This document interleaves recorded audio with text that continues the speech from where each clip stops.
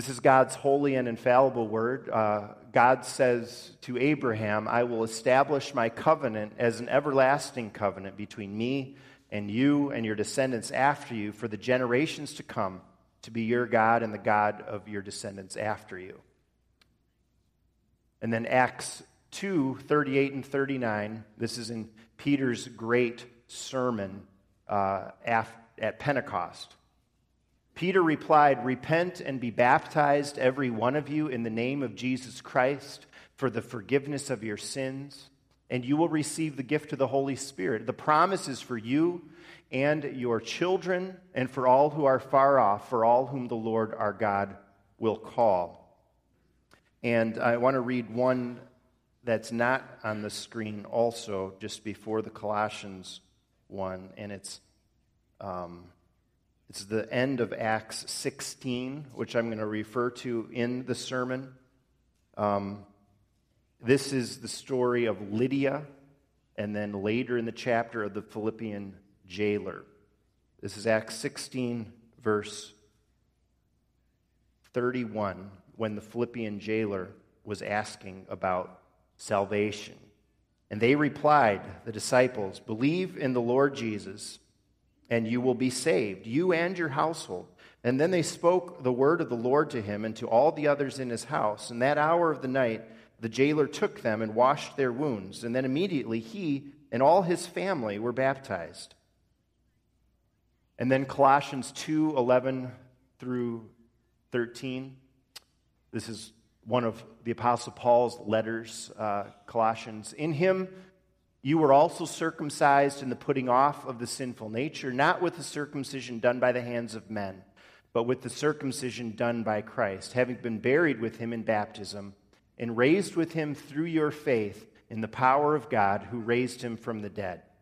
When you were dead in your sins and in the uncircumcision of your sinful nature, God made you alive with Christ, and he forgave us all our sins.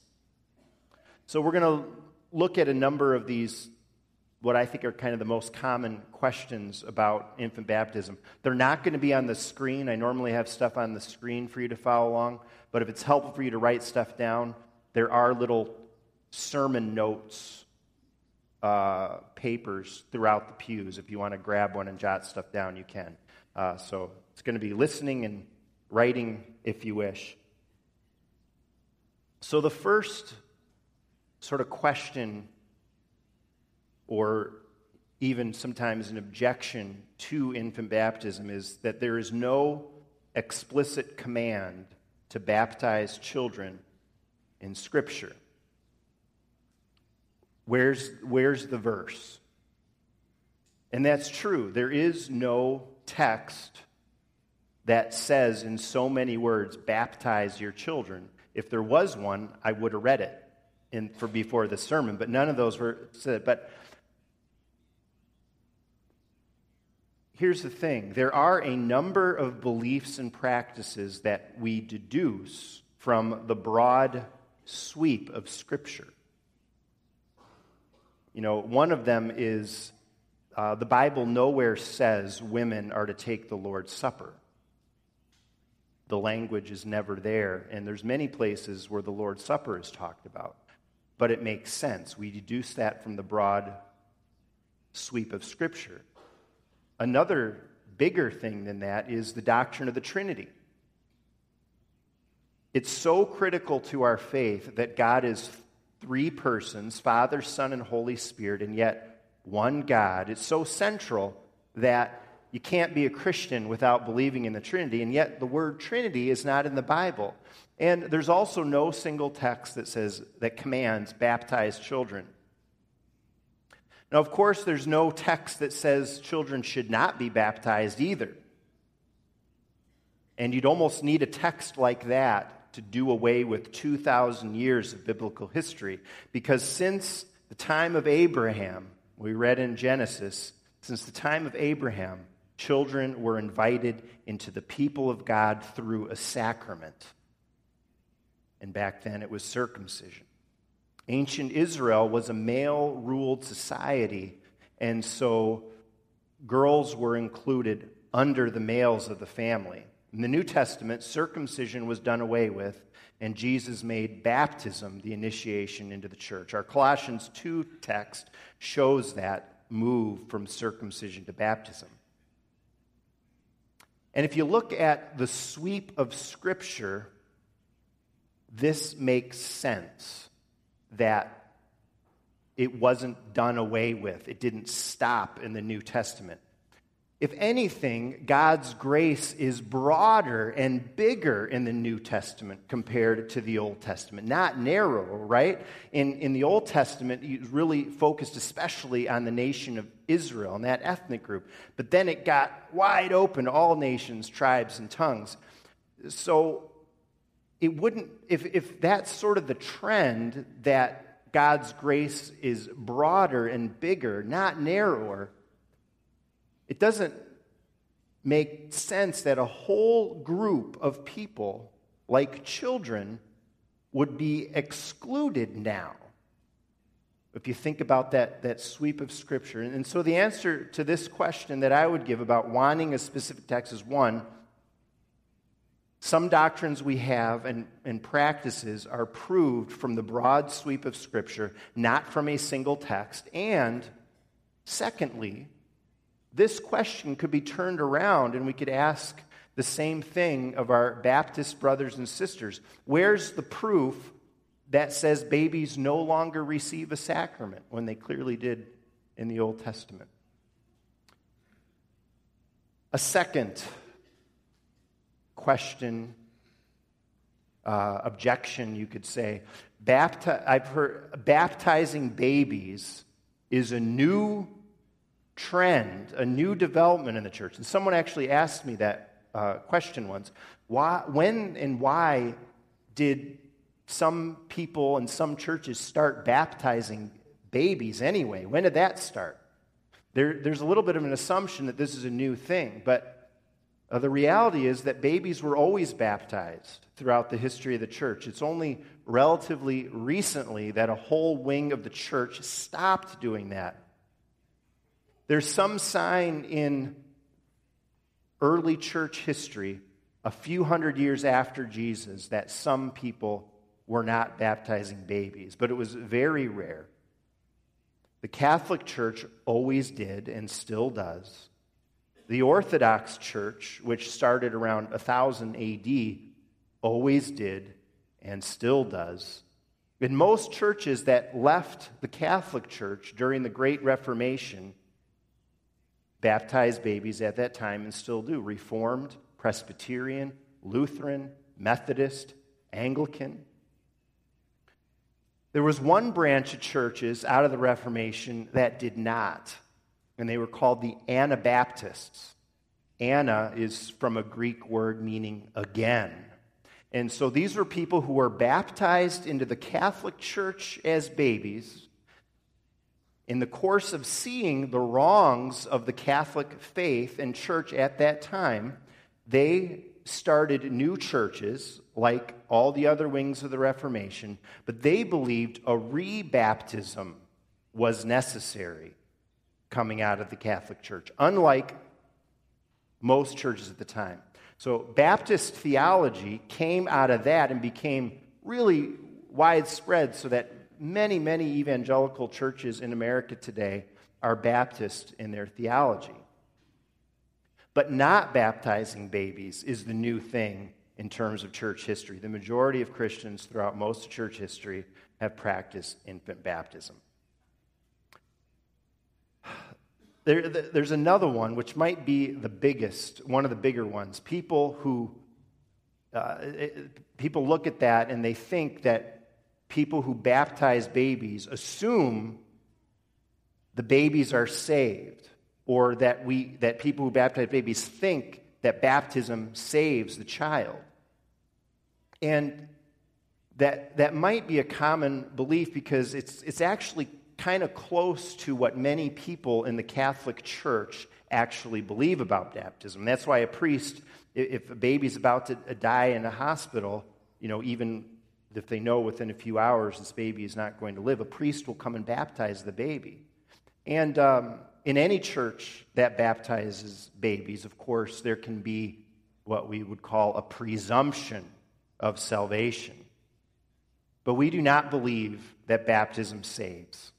We don't assume regeneration or salvation just because someone has had water put on their head or because they've been immersed. And by the way, our church doesn't make a big deal of immersion versus sprinkling. The main thing, water is used. That's all it's about for our church and other Reformed churches. We believe, just like so many other Christians, our Baptist brothers and sisters, that we need, from here, from Abrielle's baptism, she needs to be taught about Jesus so that she grows up and makes a personal commitment to him. And you know that if you've been around at Faith for any time at all, that's what we preach, that's what we teach. In the church, we teach our children, we pray for them so that they'll respond to Jesus' love for them by making public profession of faith when they're older, but not only looking to that day, often when they're teenagers, but even before that. We're all looking for our children to be responding to Jesus' love in ways that would be appropriate to their age. How a 12-year-old responds to Jesus and his love and expresses that is different from younger kids. And Jonathan, our youth director, has a sense of that child development, and that's important to know, and we teach them in age-appropriate ways. And, in our vacation Bible school that's coming up, we teach from God's Word, and we ask kids to make a commitment to Jesus. We do the same thing in children's church, in cadets, our boys club, GEMS, our girls club, and Sunday school. It's about teaching Jesus so that we respond. There's not an assumption of salvation. We don't believe baptism saves, but we do believe it is a sign that our children are in the covenant community and that they're members of the church even. Our children are members of this church. They're baptized members, not professing members yet, but they're absolutely, we consider our children members of the church. We don't think they're little pagans. We don't assume they're saved, but we don't treat them like little pagans. We treat them as covenant children. Once a pastor at dinner time was praying that his 3-year-old little boy would one day come and love Jesus. And after the prayer, the boy said, "But Daddy, don't you know? I love Jesus now." And that taught that father, it taught that pastor never to underestimate the faith of a little child. So we don't believe babies who are baptized are automatically saved. We don't act like that. But we do believe they're special, set apart, even holy, the Bible says. And even people that don't agree with infant baptism know in their hearts there's something special about a baby born in a Christian family because they often will want their baby dedicated to the Lord. We're up to number 4. There's 7 altogether, just if you want to see where we're going. Doesn't the Bible, this is a question that comes up, doesn't the Bible put faith first, then baptism? You see that ordered. Isn't that true often in the Bible? At the end of Mark, the Gospel of Mark 16, Jesus says, "Whoever believes and is baptized will be saved." And in Peter's altar call that we read at the end of his sermon, he says, "Repent and be baptized." And this might be one of the bigger questions people have. There seems to be an indication that you need faith before you're baptized. But the question is, are these texts saying that in all cases of baptism, there has to be evidence of an active faith? If that's true, then we can't be having infant baptism because a baby does not have active faith. That little 3-year-old could say he loves Jesus, but a baby doesn't have active faith. But we don't believe the Bible is saying and teaches that you need an active faith to be baptized. It's saying adults need to have that. The passage in Mark, that's Mark's telling of the Great Commission. It's referring to people who need to be evangelized. It's not really talking about infant baptism one way or the other. And we agree with that passage. It's exactly right. Believe and be baptized. We hope many people come to a saving knowledge of God in our midst and then are baptized as a result. And that baptism happens if someone was never baptized as a baby. If someone was baptized in a church as a baby, but then maybe after that their family never went to church much beyond that, or more importantly, they themselves strayed and then kind of had a calling back to the church. Well, in that situation, if they were baptized as a baby, kind of no matter what happened in between, we don't believe rebaptism is necessary. And it's because baptism is not really so much about the person. It's about God. It's about what He does and His faithfulness. And we believe that any baptism done in the name of the triune God is valid and good, because it's based in God. It's not based in any church, whether they're great in their teaching or kind of messed up. It's not based in the person baptizing and the character of the pastor or the priest, doesn't matter. It's not based in the person's faith or lack thereof. So these passages with that order, I believe they're talking about adults who need to be baptized. Something else that comes up that I just want to deal with quickly is, what about children? People ask, what about children who are baptized and then they grow up and they stray from the church and there's no evidence of faith? They don't seem to be believers. What about someone who's baptized? Doesn't that kind of throw a wrinkle into this whole infant baptism thing? Doesn't that reveal a problem? But the thing is, that's not just a problem for those who baptize infants.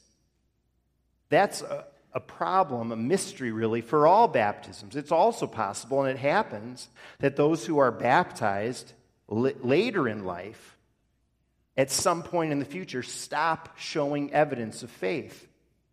Well, what about them?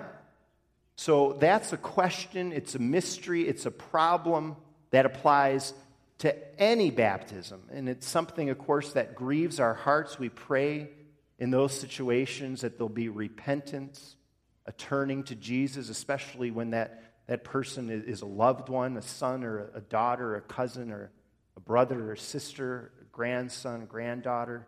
It grieves us, and we pray that there'd be turning to Jesus. But that question applies to adult baptisms, infant baptisms, either one. Something else, there's two more. There is no specific example of a baby being baptized in the New Testament. And this is related to the first question, that there's no single Bible text that commands it. It's also true we don't have any example of it happening. But the Bible does talk about households being baptized. And that's why I read that passage in Acts 16. That was the Philippian jailer's household. And earlier in Acts 16, Lydia, her whole household was baptized. And it would be very unusual if neither one of those households included any children or babies.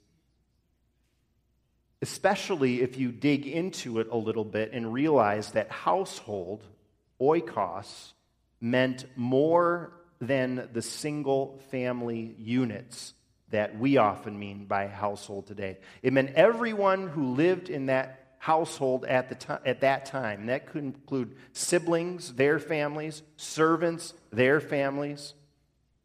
Usually children are in a household, especially the type of household that Acts 16 is talking about. But there's something else about this type of question. If you think about it, there's also no example in the Bible of what the Baptists do. There's no verse There was not what we have, generations of families growing up in the church. The New Testament, it's the record of the missionary efforts of the apostles. So let me backtrack a little bit. There's no example in the Bible of what Baptists do. In other words, there is no example of a baby born in a Christian home and then later, as a teenager or adult, professing faith and being baptized. I'm pretty sure you're not going to find a single example of what a text of what the Baptists do. And that's the reason for that really is because this is a focus on the first generation or so of those who came after Jesus, the first generation of the church. We don't have what led up to us, generations and generations of families growing up in the church. The New Testament, it's a historical record of the missionary efforts of the apostles. And the focus is on adults hearing the gospel for the first time and being saved and then being baptized just as Jesus commands. One more thought here. Sometimes I've heard people say, but I wish I remembered my baptism. Like the Baptists do. That's such the cool thing, and to celebrate that day, and to remember it, that and feel that water. Well, if everything else we talked about is true, and again, I realize I haven't covered everything, and I'd be happy, Pastor Matthew would too, to talk more about this with anybody. But if everything else that we've covered in the sermon is true, then to choose to be baptized as an adult just for the emotional experience, that doesn't seem too wise. And if you think about it, none of us remember our birth, thankfully. We don't remember our birth, but yet the memory of our birth, it's still one of the most special days of the year for us, our birthday. With no memory of that day, it still defines us. We celebrate that day with great joy, and others around us do. The fact is that we can be reminded of our baptism at every baptism we see. At every baptism, there's renewed opportunity to own our baptism, to claim it, and to respond to God's grace with thanks and faith like we did today. And so I do think all the major questions about infant baptism can be answered biblically. And I think it's good for us to be reminded of that, all of us. On this issue, I do really think there's a lot more that unites us rather than divides us from other Christians and other churches. We all believe in the absolute sovereignty of God in our salvation. We all know we can't save ourselves. We know none of us would ever on our own have come to a relationship with Jesus. It's all God's grace. All Bible-believing churches believe this and teach it and celebrate that. At the same time, we all know we're called to respond to the message of Jesus and his love. The Bible's clear on that. Each one of us has that choice to make, to follow Jesus or not, day by day, to give our lives to him or not. And my prayer is that you've done that.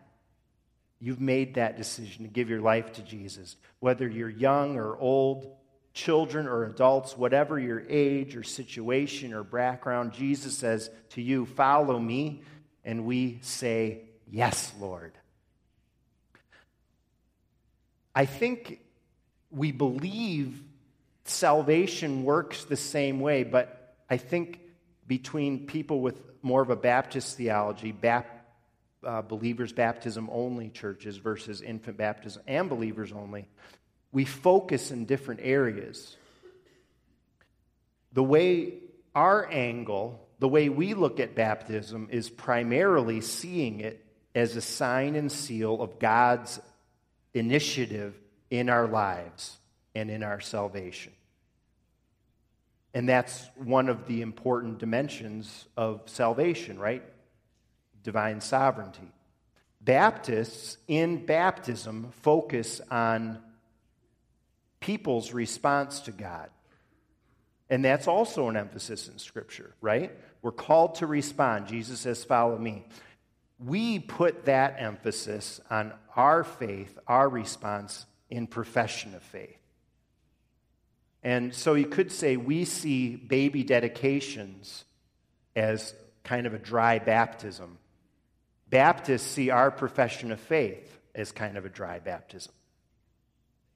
The central meaning of baptism is beautiful. It's clear to anybody. I like the way our confessions put it. It's the promise of God that as surely as water washes away dirt from the body, so certainly Jesus' blood and Spirit wash away all our sins. In other words, in baptism, we're pointed to and we're assured of God's saving love for his people.